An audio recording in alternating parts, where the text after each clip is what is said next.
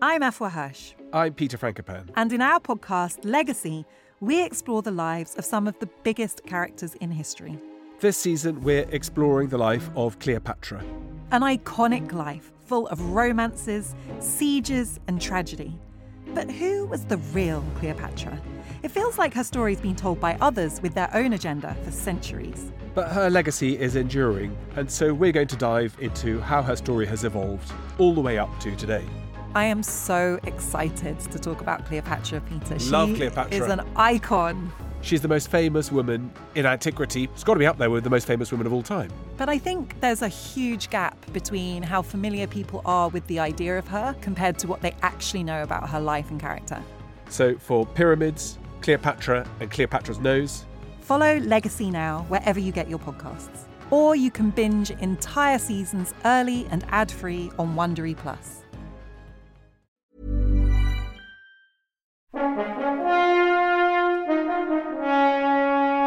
In 1611, Sebastian de Covarrubias, reflecting on the reign of Charles V, Holy Roman Emperor, King of Germany, Italy and Spain, Archduke of Austria, Duke of Burgundy and Lord of the Netherlands, described him as monarch of the world.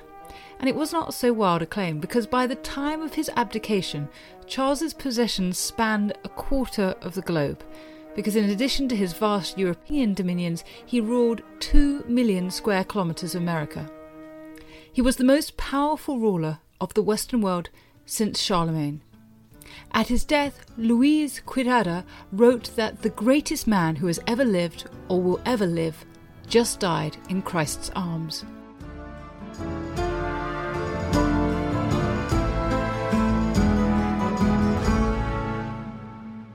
To talk about Charles V today, I'm joined by Geoffrey Parker, Distinguished University Professor and Andreas Dorpelen Professor of European History at Ohio State University and Fellow of the British Academy.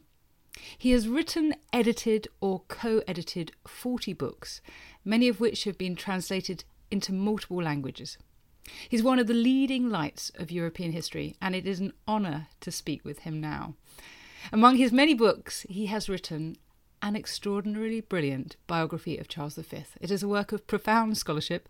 It draws on an almost unimaginable volume of documentary evidence. I'm going to ask him how he did it later. And it's also very engagingly written. I was flicking through it again last night, and one of the subtitles, "The Emperor Strikes Back," made me chuckle out loud. And it's also an epic masterpiece. It runs to 700 pages, so my starting point may seem a little cruel. But for the sake of those who are thinking, Charles who? Professor Parker, could you start by giving me an elevator pitch on Charles V? In a few sentences, what should we know of him and his achievements? I thought you were going to ask me why bother to write another book about Charles V, and so I did what everyone would do. I looked at Google and found there were 11 million hits. 11 million? And depressed by that, I then went to my second research tool, which is WorldCat, and saw there were 500 books about Charles V published this century.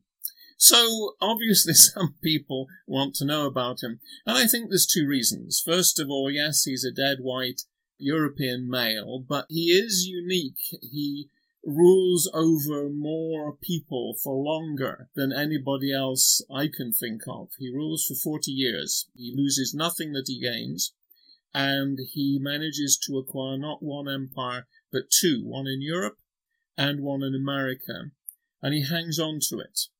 So that's one reason why you want to know about this guy. He's born in 1500 in the Netherlands. He dies in Spain in 1558, so he dies a young man, but he does rule for an extraordinarily long period of that lifespan. And the second thing is, any human being is interesting, but this man leaves such an enormous record behind him. It ranges from documents. He probably signed 100,000 documents in about, I think, 5 languages that I could count. He writes out position papers, pros and cons. Should I do this? Should I not do this? He writes a lot of advice, often in his own hand. And then we go from documents to digits. In the 19th century, during Spain's glorious revolution in 1868, the new government decided that they would open the tombs of dead Habsburgs. and they open Charles V's tomb and they find that his body has been embalmed and is perfectly preserved. And one visitor, of course a foreigner, snips off his little finger, and 30 years later it's returned. In the 2000s, a medical expert in malaria gets permission to have it analysed. And that digit tells us two really important things about Charles. First of all, he's a world-class whiner about pain. But the digit shows that he had the most terrible arthritis, that it had more or less eaten away at the joints in this finger. And secondly, he died of malaria. He has a double dose of malaria, which kills him really quickly. So I have a corpus of evidence that goes from digits to documents and back again. That is amazing. And I think we should talk in a bit about how he coped with his illness. But first of all, let's think about how he managed this vast empire. How did he do it? Well, it's a particular challenge for him because it's new. Nobody else has ruled a transatlantic empire before him. He acquires both empires in the same short period, between 1519 and 1521. He gains what he calls New Spain, which we call Mexico, and later it expands into Peru. He also acquires the area that today we would call Germany, and certain areas beyond what is now the Czech Republic, parts of Hungary. They all become part of the Habsburg Empire. And there are no precedents for this. He looks back to Charlemagne in Europe and decides that's not terribly helpful. So it's really trial and error. And there are some terrible errors that he makes, but it's remarkable that he manages to survive so long. Along with those two empires, he acquires two new problems. And one is, what do you do with this new enormous set of resources in America? It's 8 times the size of Spain. How do you rule it? And secondly, Protestantism. What do you do with the Protestants? He has a number of strokes of luck, but he's also able to apply the resources of America to solving his European problems. So, for example, he manages to suppress the Protestants in Germany in 1546 and 1547 with the gold of Peru. Yes, so he's using one part to help rule another. But it still suggests an extraordinary mind to encompass that much information and to manage it. Does he do a lot of delegating, or is he a micromanager? He's both. I mean, he tries a number of strategies. He assumes power in 1515, he abdicates in 1555, and over that 40-year period, he goes from lord of just a few provinces of the Netherlands. I mean, his first title is Duke of Luxembourg. If you look at the records, it says, the Duke of Luxembourg did this. The Duke of Luxembourg rolled around in his little go-kart. And then he ends up as Holy Roman Empire, King of Spain, King of Naples, King of Sicily, ruler of the Americas. And in between those two dates, he tries a number of strategies. He is a micromanager. He also is quite good at delegating, particularly to members of his own family. Reluctantly, he delegates most German affairs to his brother, Ferdinand, and he delegates the Netherlands, first of all, to his aunt, Margaret of Austria, and then to his sister, Marie of Hungary. And he delegates in Spain, first of all, to his wife, Isabella of Portugal, and then to his son, Philip II. But he then nags them endlessly about what they ought to do, and can't you find some more money? Show me what a good son you are, he writes to Philip. Don't let your father go down because you can't send me that last 100,000 that I need. He really is a terrible man to deal with. There's an interesting parallel, if you like, with Winston Churchill, who believed during the war that there were certain problems that only he could solve. And he would go off. I forget how many hours he spends traveling, but he travels all over. He travels to see Stalin. He travels to meet Roosevelt. He goes to Italy, North Africa. He goes to all the major theatres of operation because he believes that only he can get things moving. And Charles V is the same. He spends his whole life on the move. There's a survey called the Itineraries of Charles V, which has worked out that he visits 1,000 different places. Okay, some of them he goes to several times.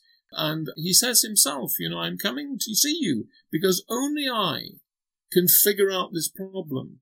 And by golly, sometimes this is true. Being on the spot is a really useful asset in the era before the internet and the telephone. Because we have so much material on Charles V, because he wrote things down, partly because he travels so much, he has to conduct a lot of business by letter.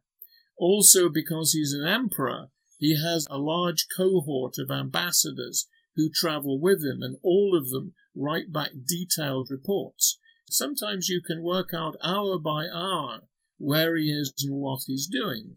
And you can see the extremes of someone who is, forgive me, a real shit, especially towards members of his family. And at the other hand is a charismatic figure who inspires incredible loyalty. They say no man is a hero to his valet, but when Charles V dies, his valet said, "This is the greatest man who's ever lived, or ever will live." It's an extraordinary expression from someone who had been by his side for 20 years. I mean, my goodness, I don't think I'm going to inspire that sort of loyalty in anybody. We have pictures of him working a room. A not particularly friendly ambassador says they've watched Charles going round, talking to people, shaking their hands, a word here, a gesture there. And he says at the end of the meeting, we were all his slaves. So he clearly has charisma. And on the other hand, when you look at the correspondence, I mean, I think the most egregious case is his mother, Joanna, often called Joanna the Mad. Obviously a difficult lady, but made much more difficult by the fact that Charles has her locked up in a palace with no windows, and he only visits her irregularly, usually when he wants something from her. When he visits, he steals from her. When his sister goes to get married in Portugal, he raids his mother's wardrobe and takes out her wedding dresses and everything, gives it to her sister. And even worse, he then puts bricks in the containers so that his mother won't notice that things have been taken. And then when he's done that, he rides away before she finds out that her daughter is going away to get married, so that he won't have to face the rage and fury of Joanna. So, he's a moral coward. He shows great physical bravery. Lots of accounts of him in battle, again, going round under guns, going round under fire. And when one of his courtiers says to him, "You should take shelter, these guns can kill you." And he turns to him and says, "No emperor has been killed by an artillery round so far." And he just goes on. So, there's this physical bravery, and yet there's an element of moral cowardice. Like us all, he's a very complex character. It just happens there are so many people watching him that we know an awful lot about Charles V. And I think that's one of his fascinations. Yes, that he was capable of this extraordinary cruelty, as well as courage and charisma. It does make for a potent mix. But without wishing to psychoanalyse from a distance of 500 years, do you think that we can put some of this down to the dysfunctional family into which he was born? Yes, no question he has a dysfunctional family. I mean, many aristocratic families and royal families in the 16th century are dysfunctional, but Charles V's family is unusually dysfunctional. His mother is already giving trouble before she and her husband go off to Spain. Charles is age 5 when his mother and father leave, and he never sees his father again. His father will die in Spain. He won't see his mother for 12 years. But he is lucky in that his father's sister, Margaret of Austria, comes over to take charge of him and his sisters, and they all call her mother. They all regard her as a mother figure, and she turns out as one of the great sympathetic figures, I think, in my biography, in that although very hard-driving and ambitious woman, she's nevertheless a very caring and loving person, and she gives them stability in her palace at Mechelen in Belgium. The other stabilizing figure is his paternal grandfather, who's Maximilian of Austria, who, again, is a very complex character. But he does, I think, come in and become the role model for Charles, sometimes in good ways. For example, Maximilian stresses the need to learn lots of languages. He said, if you're going to rule, kiddo, you've got to learn the languages of your subjects. Don't depend on translators. And on the other hand, he also pursues his policies, which are far more expensive than he can possibly afford, and he reneges on his debts and his promises, and Charles follows in his steps there too. So yes, it's dysfunctional, but there are elements of stability. And I think if you compare it with, I don't know, Queen Elizabeth, who sees her mother executed, two of her stepmothers executed, another one expelled, and is put in prison. She spends her time in the Tower. She has a terrible, terrible upbringing. Charles really, this is not so bad. He seems to have been a very pious man, but as you say, he had to deal with the Protestants. He met Martin Luther. What did he make of Luther, and how did he handle these religious divisions? Well, just as I said that Charles evolves over time, we have to remember that Luther evolves over time. And a lot of the sources I used in my biography were, as we say, hiding in plain sight. That's to say, they were printed sources, but sometimes they're rather difficult of access. In the 19th century, the Bavarian Royal Academy starts printing the Reichstag Act and different protocols and documents considered by the German Reichstag. And the one on the Diet of Worms in 1521, the editors went round all the archives they could think of to find ambassadorial reports on the Diet. So we have a lot of information on the first confrontation between Charles and Luther. But if you look a little further back and look at the correspondence of the electors of Saxony, where Luther comes from, you'll find that there's an attempt to buy him off. Charles's confessor, a man called Jean Glapillon, is first of all sent to elect a Frederick. Glapillon is a Franciscan, and the elector says, I'm not talking to a friar, you go, and he sends his chancellor. The Chancellor therefore has to write a report to Frederick saying, yes, well, I met with Glapillon, and he said, look, if Luther could just stick at the Babylonian captivity and say, I wrote, remember at Worms, the books are put on the table in front of him, and he's asked, did you write all these books? When that happens, says Glapillon, if you'd only say, yes, I did the captivity, I did this, I did that, but then all the rest, no, someone else wrote those, not me. We could let him off. We could come to an accommodation. We rather agree with him about indulgences. But of course, Luther says, no, I wrote all these books. But there are actually two attempts by Charles to find an accommodation. And it's only when Luther defies him at the Diet and makes his speech and says, no, I wrote all these things. And he makes a big mistake from Charles's point of view, as saying, not only has the Pope made a mistake, but so have general councils. And really, you can't be a Catholic and think the general councils are wrong. So at that point, Luther and Charles become sworn enemies. And I think it's important that there are some areas in which they have common ground. I mean, the history of Europe would have been very different had Luther backed down and said, okay, yeah, maybe I went a little too far.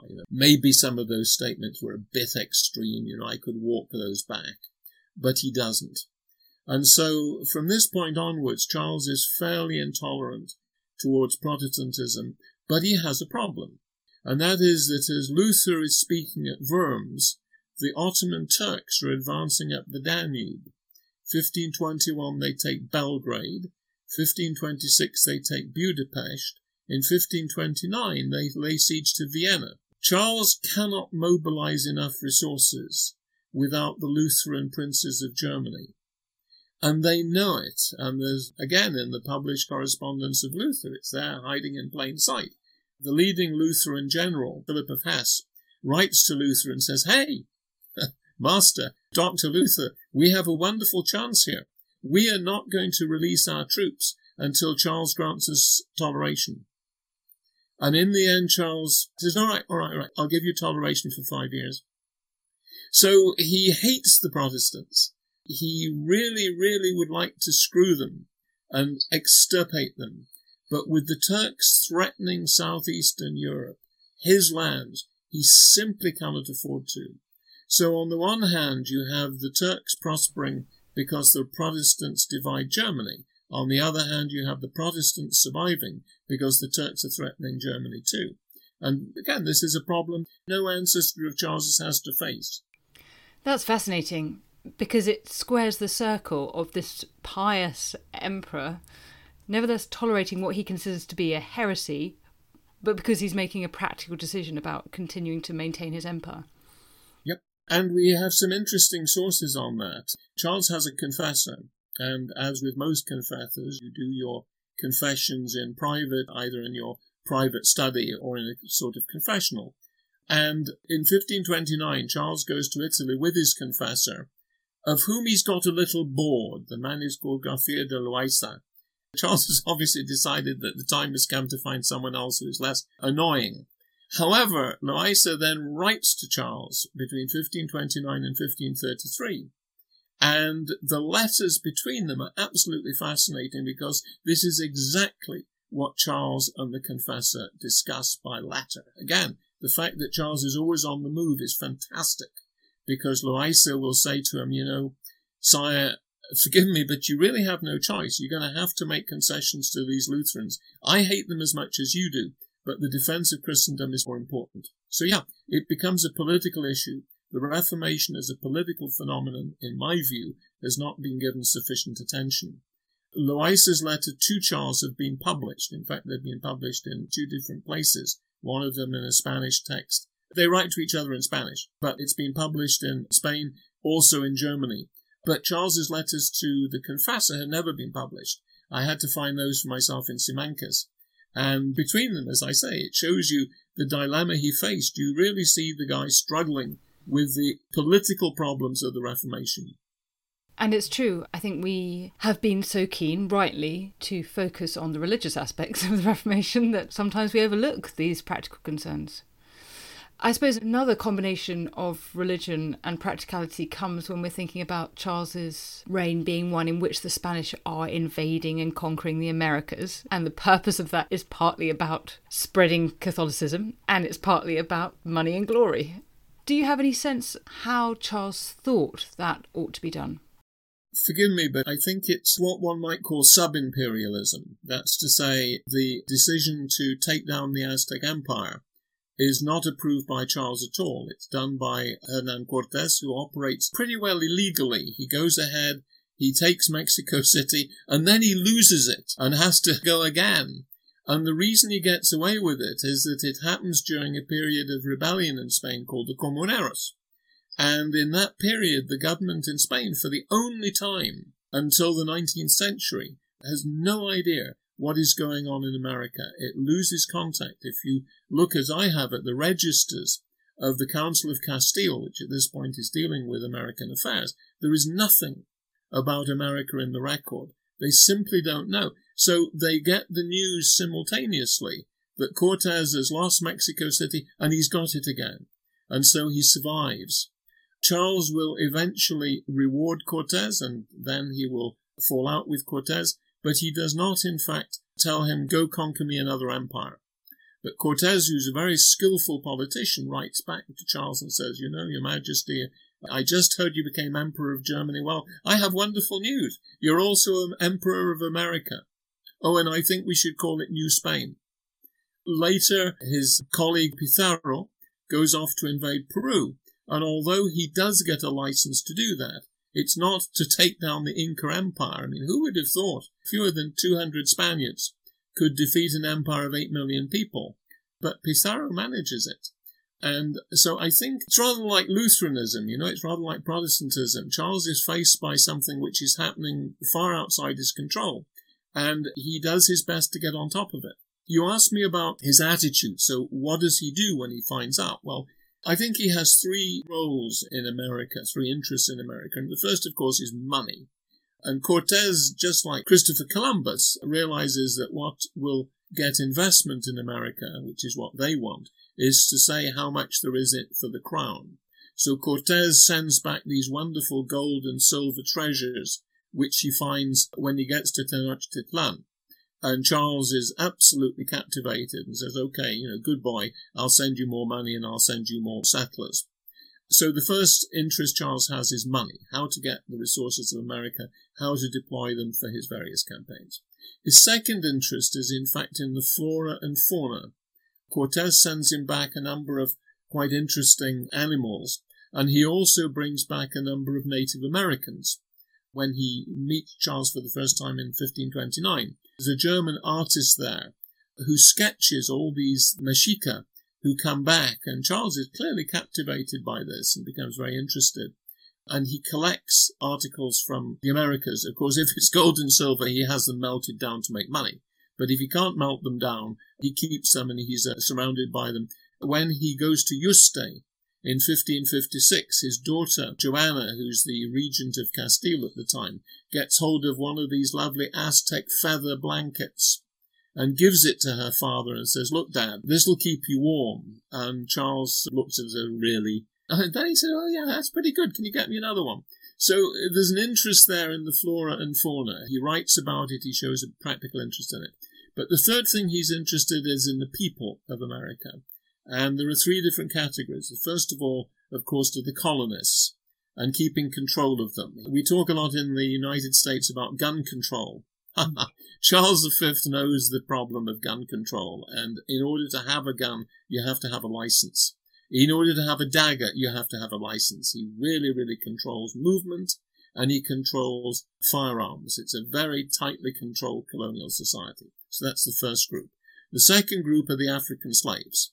Charles has absolutely no concern for them. He sells licenses to import slaves almost as soon as he gets to Spain. He sells licenses for his courtiers to take African slaves out to America, and he never, ever shows any concern about their fate. The fact that they die working in the mines. I've never seen a mention in his correspondence about that.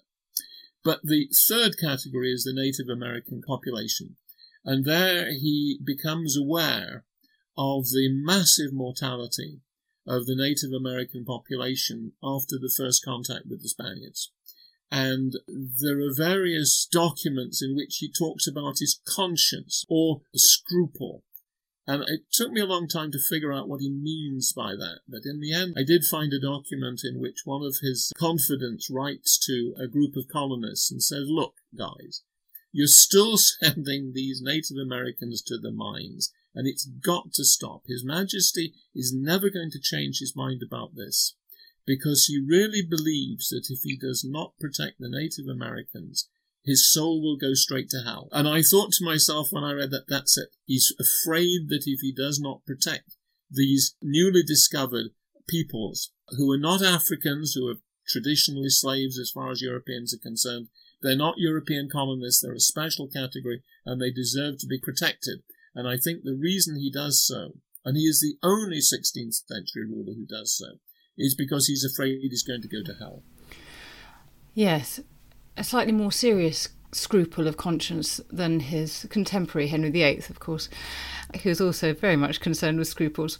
I think probably everyone had more concern for scruples than Henry VIII, but you would know more than that than I do, Suzannah. Actually, he also reminds me of another Tudor monarch in that he's concerned, like Elizabeth I, with the killing of another monarch when it comes to Atahualpa. Isn't that right? Yes, but it's not the same. She certainly knows Mary Stuart is on trial for treason and for plotting against her, and she must realise, because she sees the warrant, and she even signs the warrant. Atahualpa is quite different. Francisco Pizarro, who I mentioned, manages to get on top of the Incas because they are already divided. He arrives by an extraordinary stroke of luck for him in a period of dynastic war. Two Inca claimants are fighting each other, and Pizarro arrives just at the moment when the victor, Atahualpa, is about to celebrate, and he manages to corner him, take him by surprise, and says to him, "Your money or your life." And so Atahualpa says, "Okay, I'll take the money." And then he said, "Did I say your money or your life? Slip of the tongue, I meant your money and your life." And then he has him strangled. And when Charles V finds this out, he's absolutely furious and says, "You can't go around killing kings like this. It's just not right." But then what's he going to do? Pizarro is so far away. In a way, he escapes that time, but Pizarro has anger management problems, and he gets into a terrible row with another set of conquistadores, the Almagro family. And on one occasion, the Almagros corner him, and not only do they kill him, but they really do mutilate him.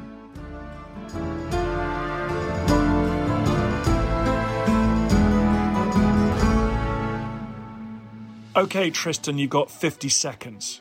Go. Right, so Dan's given me a few seconds to sell the Ancients podcast. What is the Ancients, I hear you say? Well, it's like Dan's show, except just ancient history.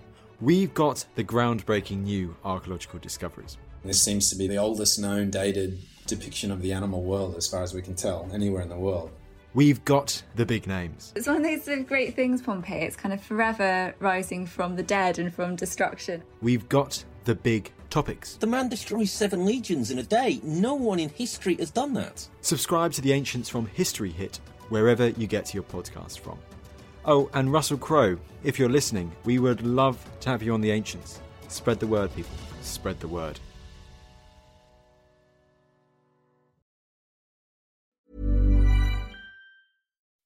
When you make decisions for your company, you look for the no-brainers. If you have a lot of mailing to do, Stamps.com is the ultimate no-brainer. Use the Stamps.com mobile app to mail everything you need to keep your business running with up to 89% off USPS and UPS. Make the same no-brainer decision as over 1 million other businesses with Stamps.com. Use code PROGRAM for a special offer. That's Stamps.com, code PROGRAM. Join us this month on Gone Medieval from History Hit. I'm Matt Lewis. And I'm Eleanor Yanaga. This April, dive into our special mini-series. With the help of leading experts, we're tracing the foundations of England by exploring the country's most powerful Anglo-Saxon kingdoms. We'll be looking at Northumbria, Mercia, and Wessex, as well as the rulers and their councils who helped shape a nation.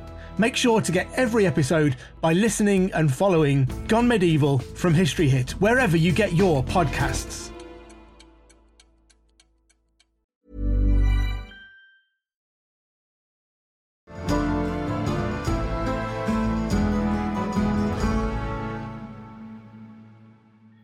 So tell me what he was like as a military leader. He does not have any military experience. He has a lot of experience with weapons. And foreign ambassadors, who are one of my lead sources, I must confess, they all say that he has extraordinary facility with arms, agility, stamina, all of these things. He challenges Francis I to a duel a number of times, and Francis I backs out every time. He says, well, maybe not. But Charles does not command an army until 1529. He doesn't go on a major campaign until 1535, when he leads an army to Tunis, financed, I may say, by the first infusion of money from Peru. As soon as the treasures of Atahualpa arrive at Seville, Charles says, right, seize it all, turn it into coins and send it to Barcelona so that I can get my expedition together. Logistically, it's an extraordinary feat. He gets one army from Italy, another from Spain. They link up in Sardinia, and then they head straight to Tunis, and they land not very far from Carthage, in fact.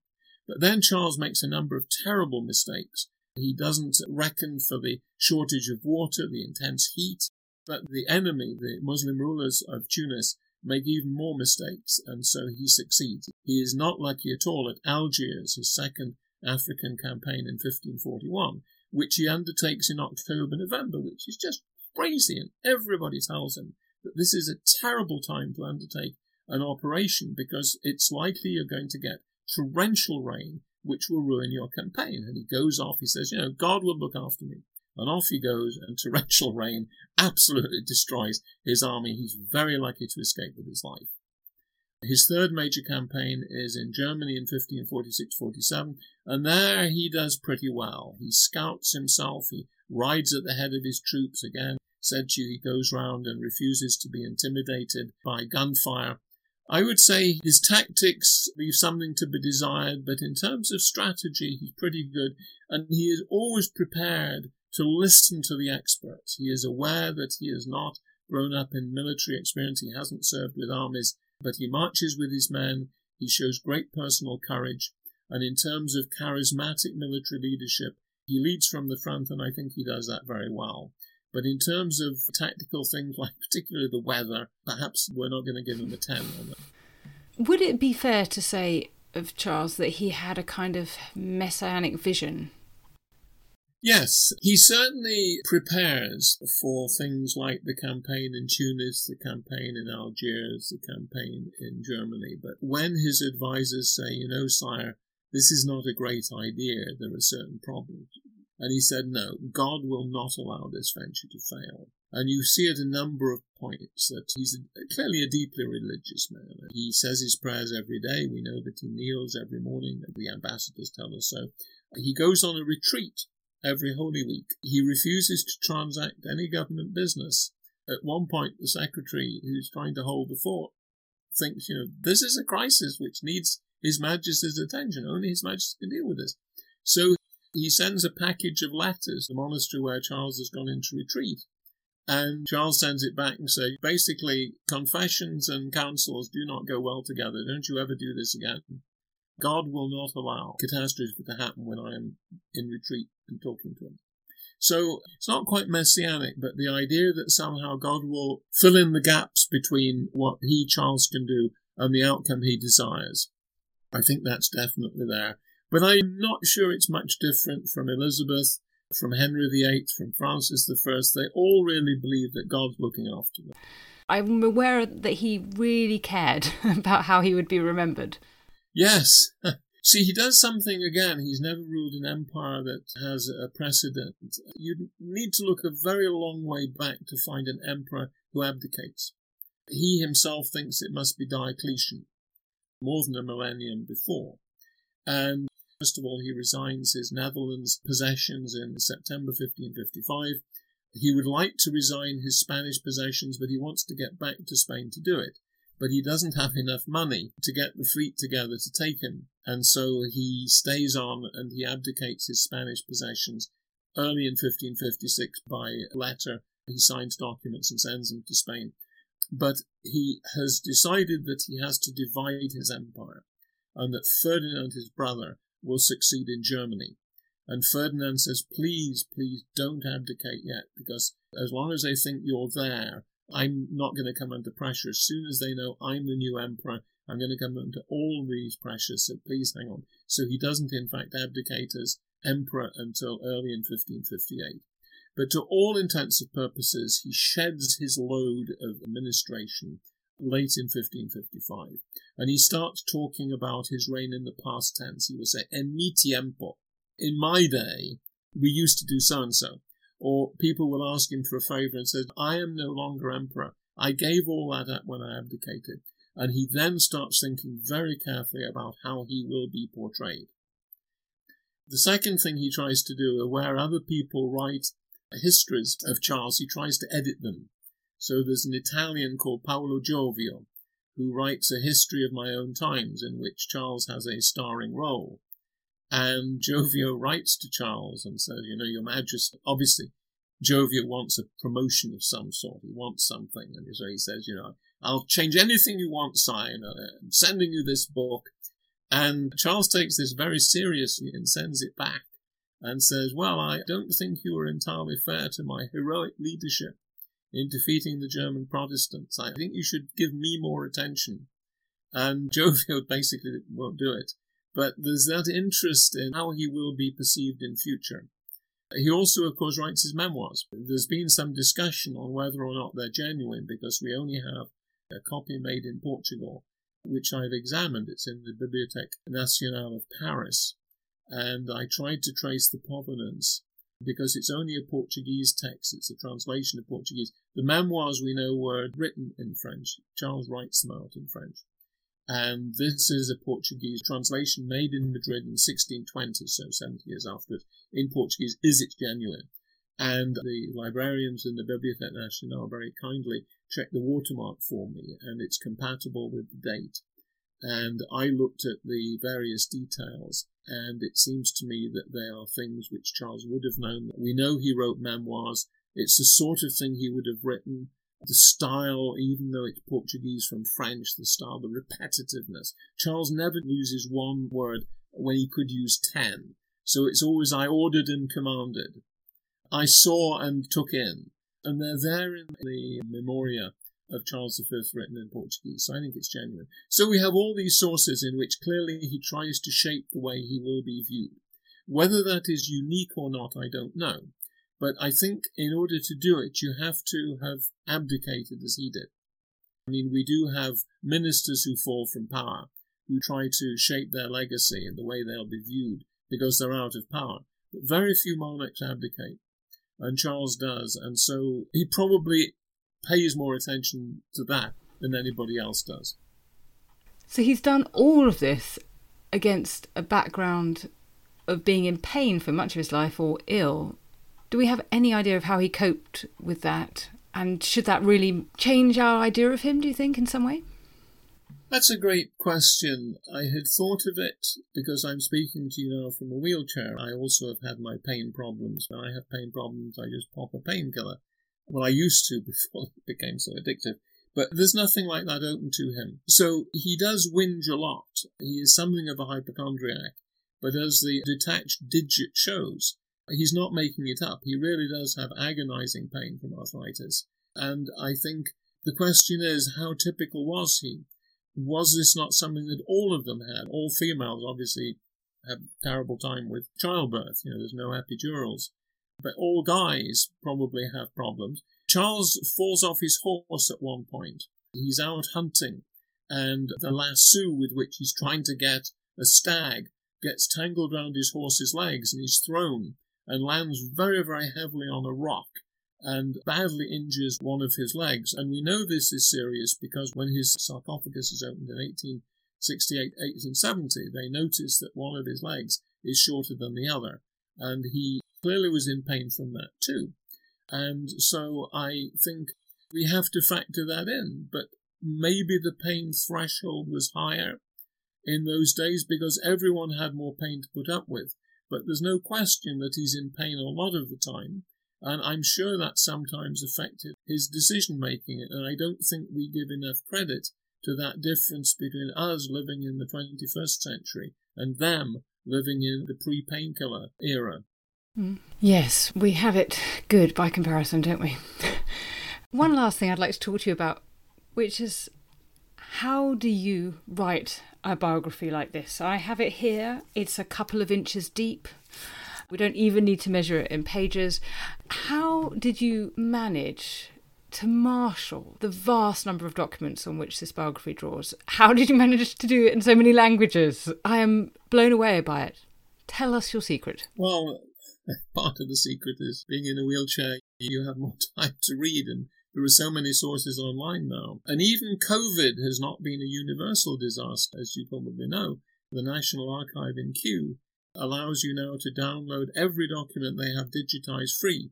You enter an account, you get your little cart, you put the document you want in it. The charge is £0.00, and you can download it within 2 minutes. It's just fantastic. So, to some extent, the internet has made that book possible. There's no way I could have gone to all the archives myself. Let me back up. How did I write the book? Well, I first came across Charles V when I was at school. We had exchanges. One of the exchanges was to a French-speaking country to improve our French. But in 1957, France was regarded as being far too dangerous for boys from Nottingham. So we went to Belgium instead. And so at one point I was taken around the ruins of Bâche to the south of Brussels because the exchange student I was staying with, his grandparents came from Bâche. And so I saw Mary of Hungary's castle, which Charles V stayed in, Philip II visited. So I made a note of it. And then I started work on the reign of Philip II, and Charles was an ever-present person in that story, so I was aware of him. And then in 1996 or 7, I think, a Belgian entrepreneur, the editor of Mercator Press, decided he wanted to do a large, glossy book on Charles V for 2000, the 500th anniversary of Charles V's birth. And he said, would I write an essay on Charles V in politics? And that was about 100 pages. So, there I have the outlines. But what really made me think I wanted to write another biography of a Habsburg, having done Philip II, was looking around for archives and documents I hadn't seen. And I happened to go to the Hispanic Society of America, a fantastic collection of all things Spanish, just north of Harlem in New York City.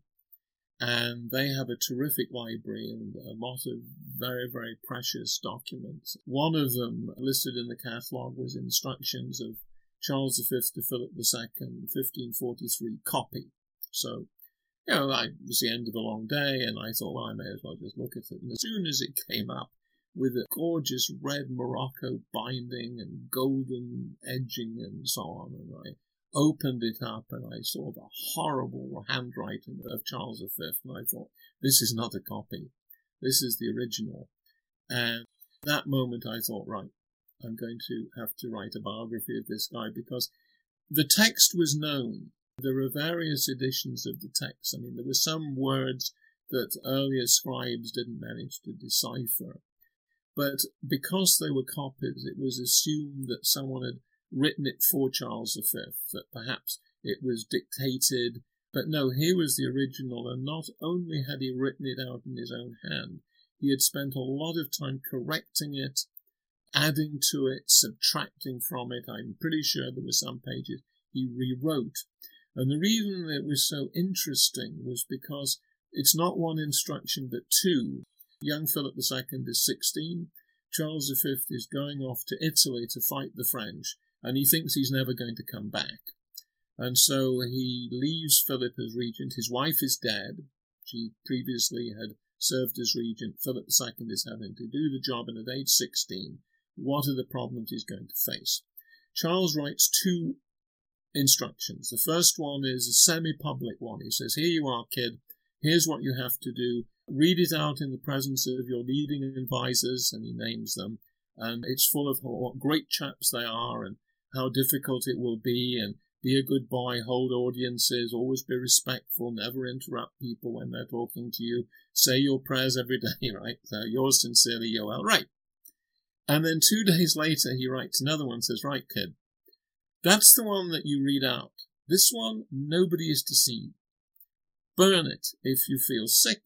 Do not ever let it fall into other hands, because I'm going to tell you the real problems you're going to face. The Duke of Alva, what a bully. He's great on the battlefield. He's just terrible in council. He tries to bully me, and I'm older than him. What's he going to do to you? Don't trust him an inch. And he goes through all the councillors, including the ones he's just extolled, and says, this is what you have to be careful of, son. And then he says, now let me tell you what the strategy is here. I'm going to Italy now, and I may never come back. But you need to know what my plan is. So if I fall, or if worst of all I'm captured by the French, this is what you have to do. And I thought to myself, as I looked at this document in his own handwriting, heavily corrected, I thought, how did you get to be so clever? How did you get to know all this and to be able to put it down in a foreign language? I mean, the guy can't even speak a word of Spanish when he gets to Spain in 1517. And yet in 1543, he's writing a 50-page holograph letter. And I thought, okay, here's my next topic. And so I did that, and then I started looking at other things. But that was really the moment at which I decided I had to start. And then I had the good fortune to come across a book in German by someone called Anne-Marie Schlegelmilch on young Charles. And you think my book's big, you look at Schlegelmilch. It's about the first 20 years of Charles's life, and she found fantastic sources, all of which I was able to follow up. But the first part of my biography owes a great deal to Anne-Marie Schlegelmilch. I never met her, but she's a wonderful historian. So from there, I worked through the sources online, and then I went to the archives for the interesting things that I couldn't find. For example, the correspondence of Charles to his confessor, Garcia de Loaiza, between 1529 and 1533, and some of the other things. It was a cumulative project, and you could say I've been sort of working on it since 1957. So it's really a wonder that I managed to make the book so short. Let no one be put off by its size. It's a wonderful read, and everyone should pick up a copy. And I have to say, when you talked about that document, I really did have that moment that we don't necessarily talk about as historians, but that sort of shiver down the spine moment that we get when we're faced with a manuscript. I could talk to you for the rest of the day, but I'm sure you've got other things to do. You talk in one of your videos about how you've always been a historian who wanted to touch the hem of the robes of other great historians, and I feel like you've let us do that today with yours. So thank you so much for your time. It's been a pleasure. Thank you so much.